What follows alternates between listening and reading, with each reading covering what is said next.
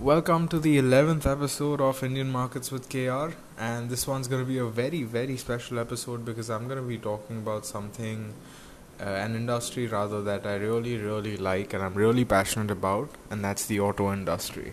And it's been in the news for a few days now, for a few weeks if you consider smaller pieces of news, and I felt now would be a great time to make, an episode on this purely because there's just so much information that the so-called experts on the news channels are not really talking about, and this is quite sad because when you're talking about investing in the auto sector, you really need to have some context about it, and you really need to have some idea of where globally it's headed and where globally it's at.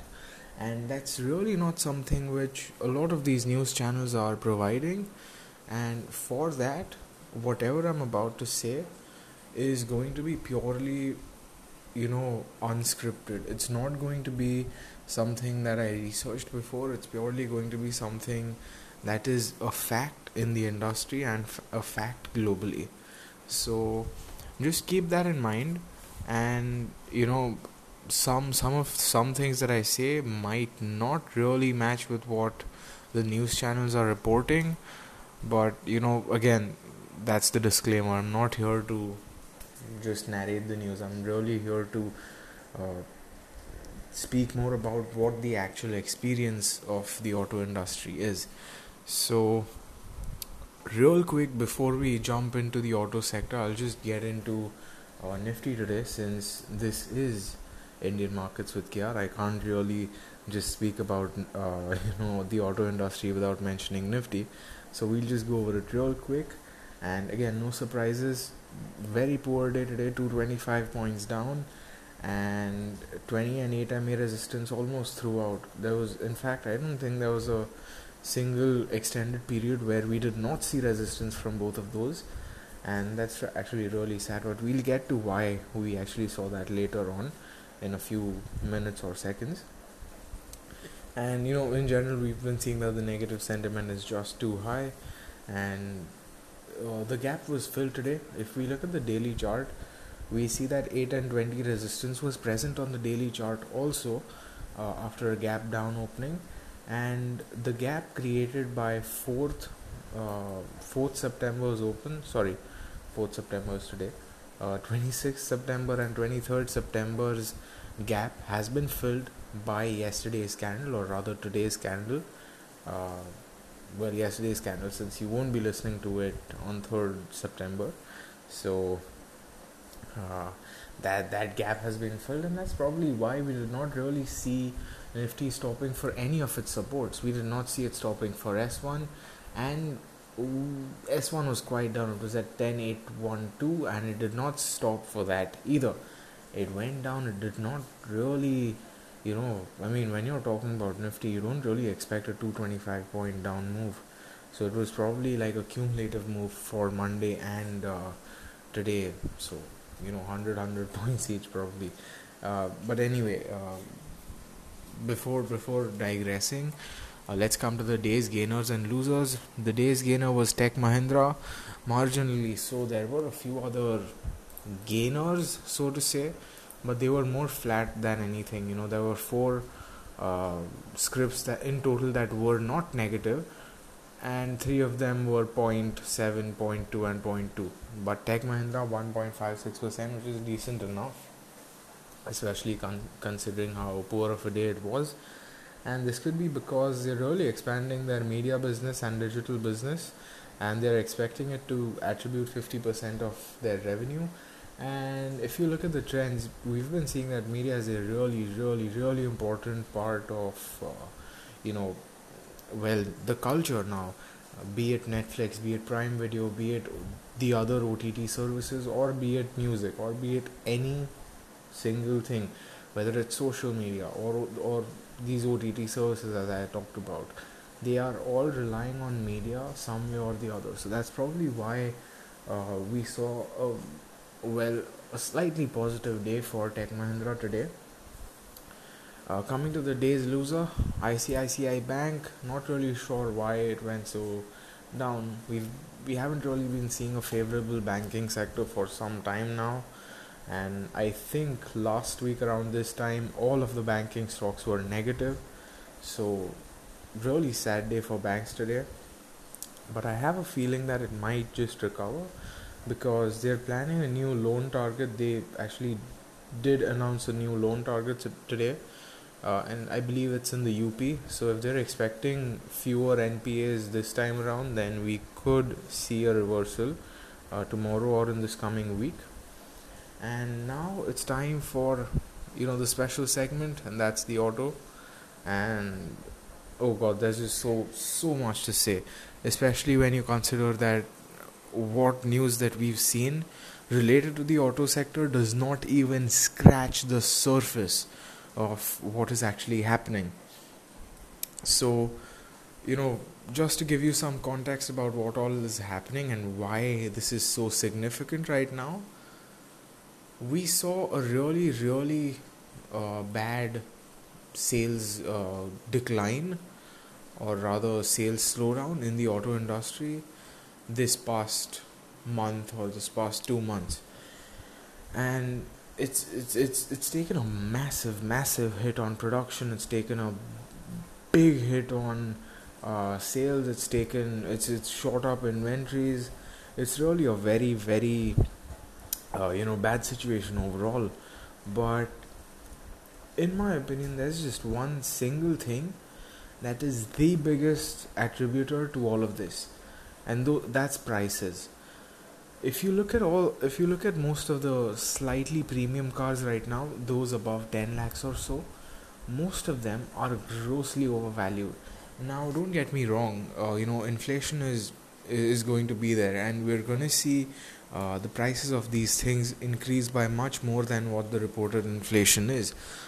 But when you consider this, the 2012 price of a Honda Civic was around 12 lakh rupees. If you go to buy one now, you're looking at 20 lakhs plus. So just think about that. Has inflation really increased by 2x in 7 years? I don't think so, right? And that's there throughout the industry. If we look at hatchbacks which were 6 lakhs rupees, 6 to 7 lakhs, and I think I spoke about it yesterday also. Hatchbacks which were 6-7 lakh rupees a few years back are almost 10 lakhs now. And that's crazy when you look at that. Really is not much that's added. I mean, if you look at the VW Polo, it's been the same ever since it got here pretty much, except for a few minor updates, and they've been increasing prices ever since. And if you're in Bangalore or some other high tax city, you're looking at 11 lakhs or more for one. And just think about it. That's honestly very stupid. And the thing is, it just gets worse the higher you climb. The thing is, when you compare these prices to what we've been seeing in the UK, what we've been seeing in the US, there is a big difference, but that difference is mainly there in the higher end or in the more premium end of the market. UK prices for hatchbacks have always been slightly higher, so you're probably looking at 10 to 20,000 pounds for a decent hatchback. But in India, a 10 lakh hatchback is more than enough.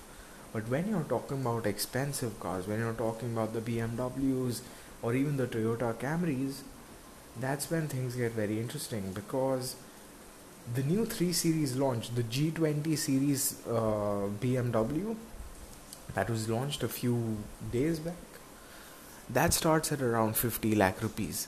And not too long ago, the entire 3 Series generation, or rather let's come to BMW as a brand. Their portfolio, the 3 Series started at around 30 to 35 lakhs, the 5 Series was 50 to 55, and the 7 Series would set you back around 75 lakhs. But now if you look at things, it's much more different, and the prices are honestly crazy. If you look at a 3 Series, it launched at 50 lakhs. If you look at a 5 Series, you're looking at 65 lakhs to 80 lakhs even or more depending on how you spec it. If you're looking at a 7 series, you're looking at close to 1.3, 1.5 crores. And just think about it for a second. Have cars really progressed that much in the past decade or so that you're justifying a 2x increase in prices? Because quite frankly, I don't think so.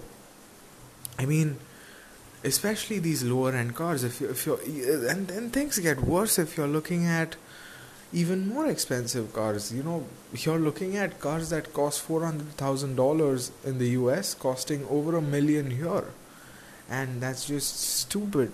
And the thing is, those aren't really volume movers, so that's not really the issue at hand. But the problem is that people are reporting stock numbers. People are saying that, hey, the inventory of these cars is super high and the sales have fallen a lot. But the issue is, every single manufacturer is highly overvaluing their cars. No one wants to, and I don't blame them. They have their profits, they have their challenging market conditions. But then when you're charging that much for a car, it really shouldn't, be of any surprise that you're not really selling that much. Especially when you consider that fuel is getting expensive day by day.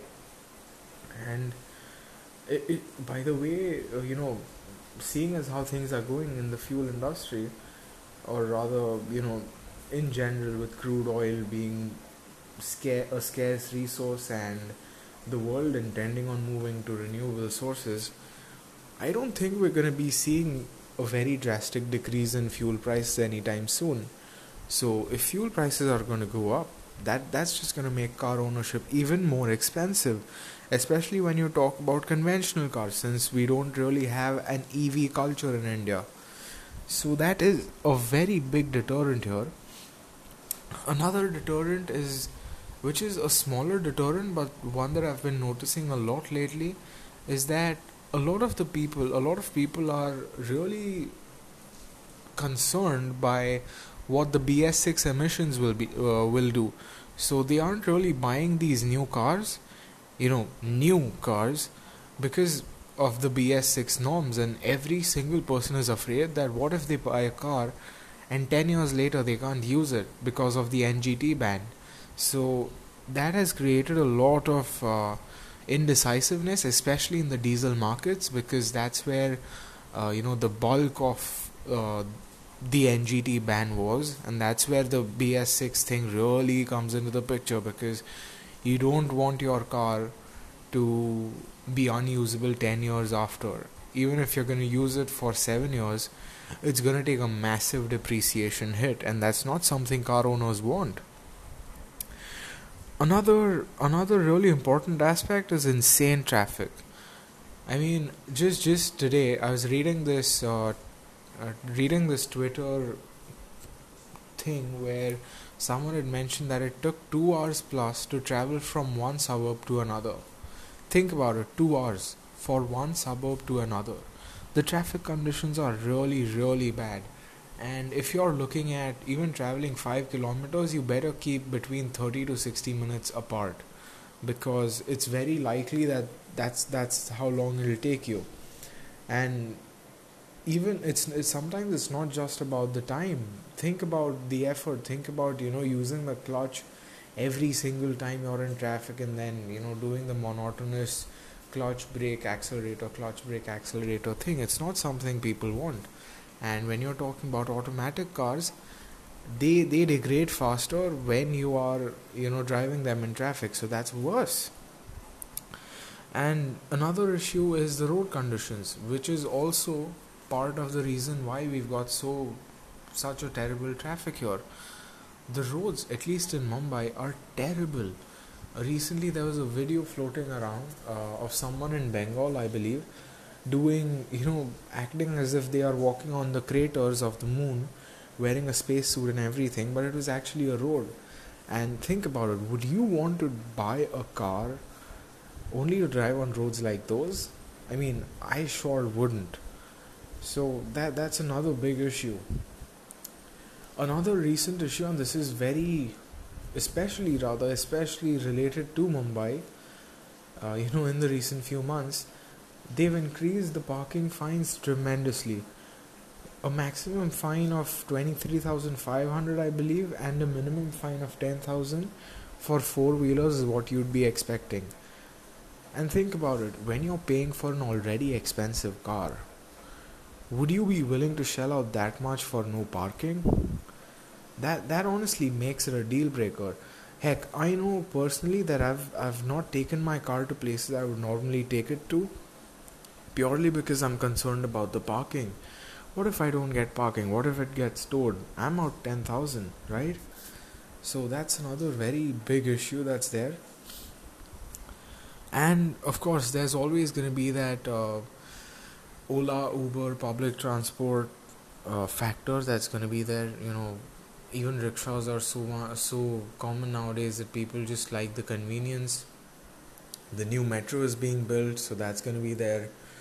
And really, if you think about those factors, if you think about public transport, it's not really a bad thing for us commuters, but it is a bad thing for the auto industry, especially the stock prices of these auto shares. And the thing is, if the auto shares really, or if the auto companies really want to make a difference, I believe that they need to reevaluate their entire model. And hear me out for a second. The thing is, globally, a lot of brands such as Porsche and Volvo have considered a completely different approach towards vehicle ownership. What they've been doing nowadays is you pay a certain amount per month, and this is instead of your loan or lease payment, and you get access to a wider range of cars of that brand.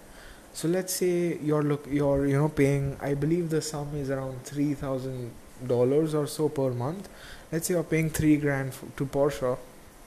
For that amount, you can use their 911, you can use their Cayman, you can use their Cayenne, you can use any car you want, and it's yours to use. You are effectively renting it, but it's more of a car subscription thing rather than anything. So this way you save on maintenance costs, you save on insurance, you save on a ton of other stuff, and you get to experience a bunch of new cars. And that sounds great, and people have been doing that a lot. Volvo actually did that too. So if you think about it, maybe just maybe, and this is not really for the short term, this is more of a long term view, perhaps it's time for automakers in general to evaluate a more different model, because clearly the one that they're using right now is not working out well anyway. So that is another factor. And there are always going to be macroeconomic factors. We've been looking at a lot of news articles on the slowdown of GDP, unemployment, and we've been looking at some positive things also, such as India's young population. The thing is, all of those factors are bad news for automakers. The reason being, a high unemployment means that people don't have money to pay for the new car. A low GDP again means that people really don't have that much of money to pay for a new car. A younger population means that they aren't really going to buy a car. They're going to work towards their goals, and eventually they'll buy a car. So that is another issue. A sort of macroeconomic issue that we're facing. And there's another cultural issue at play here, and this has really surfaced in recent times. And again, like the young population part, it's also another positive.